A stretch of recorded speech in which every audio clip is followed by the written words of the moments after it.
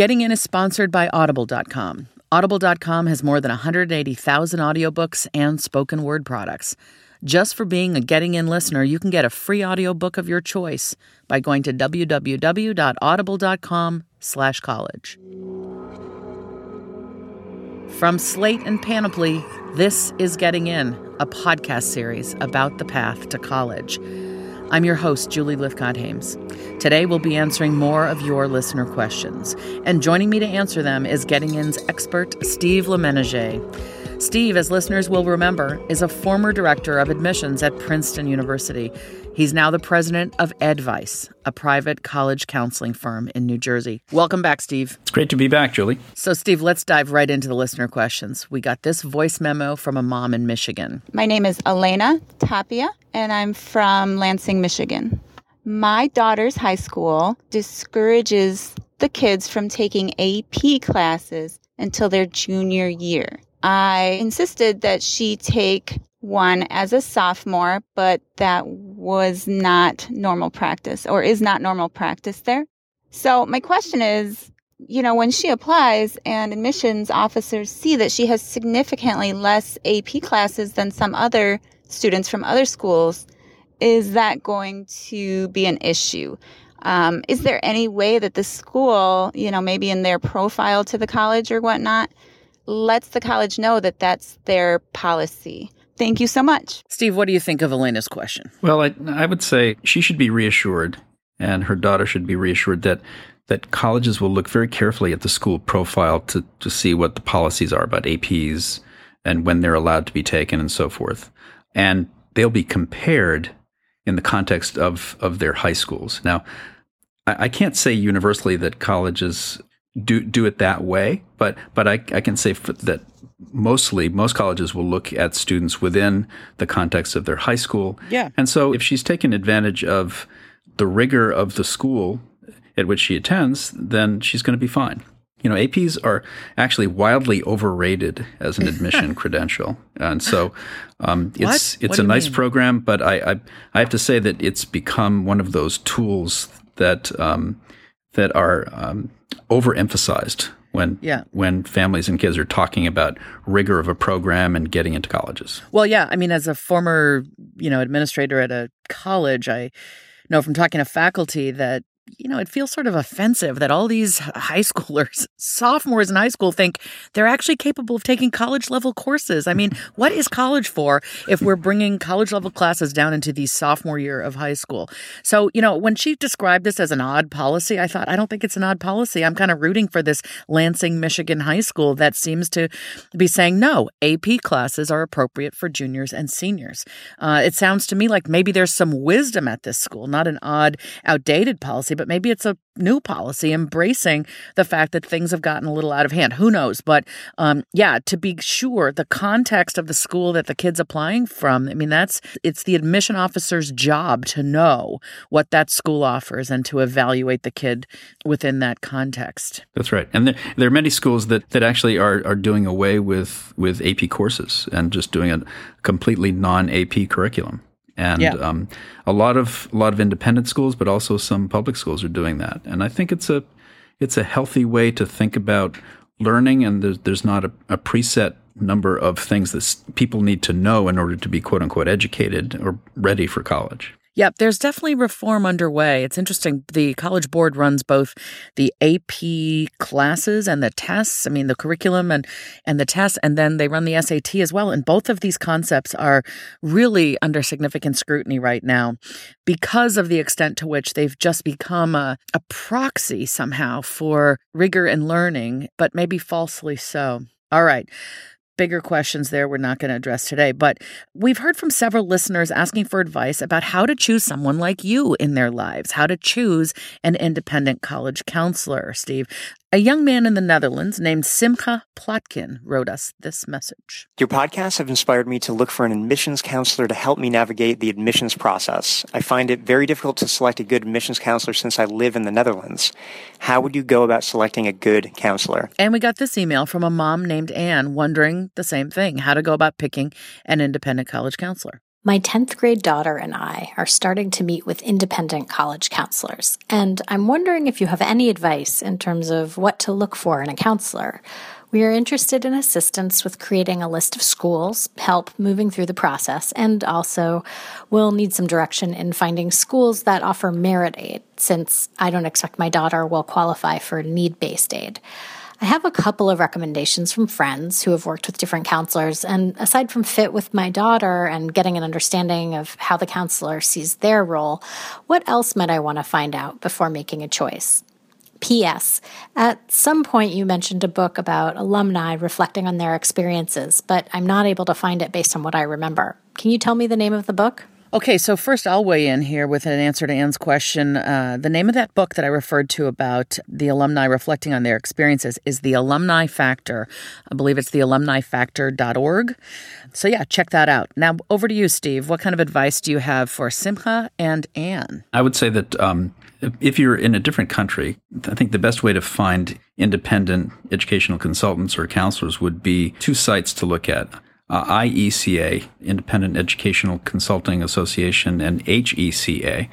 And they have a list of independent counselors around the world. And so I think if you put in a search on those, you may be able to find some great resources. Do you want someone who's in your country, or is this a process that can be handled online and via Skype? It can be handled electronically, absolutely. So It depends on, I would dig a little deeper and drill into the level of experience of the counselor. And I think someone who's worked at a high school or a university, either in college counseling or admission, is important to have that experience. I think that's a huge factor. Also, I would ask them for their lists of successes over the years, not just the outcomes, but in fact, stories about where they've had a significant impact on a student and his or her outcomes or his or her process. And I also think a face-to-face meeting, if feasible, is important to have, either when the student comes to visit colleges in the U.S., if they're applying to U.S. colleges, they can come visit, or we can always rely on FaceTime or Skype. So those are the things I would think about. There's also word of mouth. If you have some American friends, I think you do well to ask them their opinion and people they've worked with or people they know about. Let's just take a step back and ask people, or remind our listeners, or ask the question, what's an independent college counselor for? Why does one potentially want one? Why does one benefit from working with one? Well, that's a big question. I think it depends on who you are and what you're looking for. I think independent counselors can be an important second opinion or second voice to the high school college counselor. They could also be someone who has an expertise that the person at their school does not have, whether it's related to learning disabilities or perhaps we've talked about those with artistic talents and guiding students who have those talents to the proper school. So there are a lot of specialties within the independent counseling world that could be helpful to some students. And I think just many large public high schools simply don't have the resources to have college counselors for all of the students in their school, at least to have the amount of time that students will need in order to develop a good list and a good strategy for applications. So just that ratio of students to counselors can be a little scary, and I think outside help is often helpful. So getting the attention you need through a process that's pretty nuanced and tricky. That's right. And finally, we got this voice memo from a mom in Virginia. College counselors are not an option for us for financial reasons, so finding you has been amazing. My son is a junior in Virginia. He attends a specialty center at an excellent high school to which he was admitted by very competitive application. He currently has a GPA of 4.7 plus, weighted to reflect AP classes. He will have 12 AP classes by the time he graduates.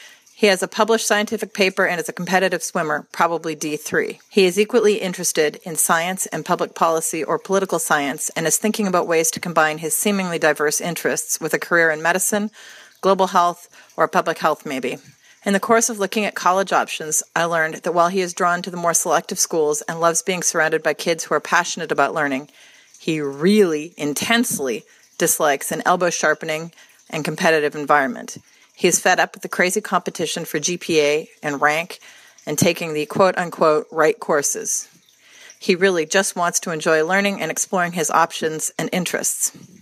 When we toured Brown, he fell in love with it. He loves the open curriculum and that learning for learning's sake is highly encouraged and that the students there seemed supportive and happy to be there. Are there any other schools out there that you know of that have a more open curriculum like Brown? He liked Princeton and Johns Hopkins because they had concentrations rather than a set curriculum. Second question. How can I guide him to include other schools that are less selective? With his varied interests, how do we reduce the list of colleges to a reasonable number? He seems to love and be able to see himself at any institution of higher learning. Thanks for your advice and your help. We are so grateful to have found you. Sounds like an amazing kid, Steve. What are your thoughts for this family? Well, I think let me give some concrete ideas about other places. If he loved Brown and he loved the idea of flexible and open curriculum, then I think there are some other places he should also look at. Amherst College in Massachusetts, Hamilton College in New York, the University of Rochester in New York, and Vassar College. In addition to that, there's a great program at Carnegie Mellon University, which they call a BXA degree, and that's where they cross, and that's what the X is for, I believe, but I'm not sure.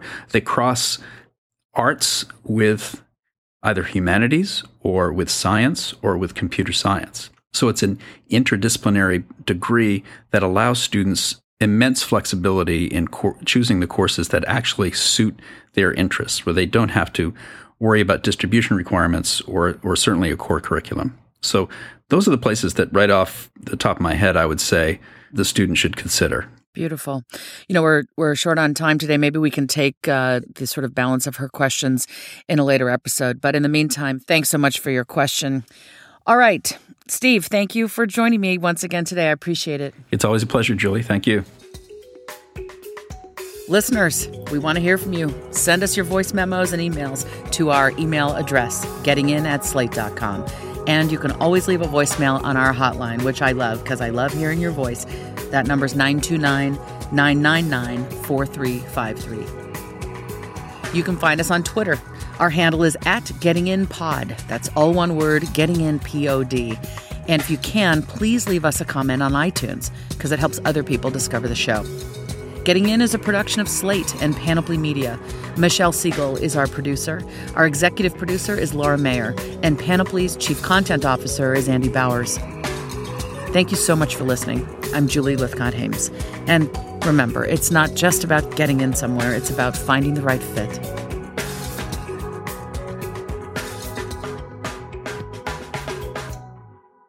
Getting In is sponsored by Audible.com. Audible.com has more than 180,000 audiobooks and spoken word products. You can download them and access them on a bunch of different devices like iPhones, Android, Kindle, or pretty much any other MP3 player. One book to try out from Audible is The Prize, Who's in Charge of America's Schools? Back in 2010, Mark Zuckerberg pledged $100 million to Newark, New Jersey to fix its ailing school system. And journalist Dale Rusakoff investigates what's happened since then. It's a story of high ideals, greed, celebrity, and street smarts, and she describes how reformers faced off against entrenched unions, skeptical parents, and bewildered students. If you want to listen to The Prize or many other books, Audible has it. Get a free audiobook and 30-day trial today by signing up at www.audible.com/college.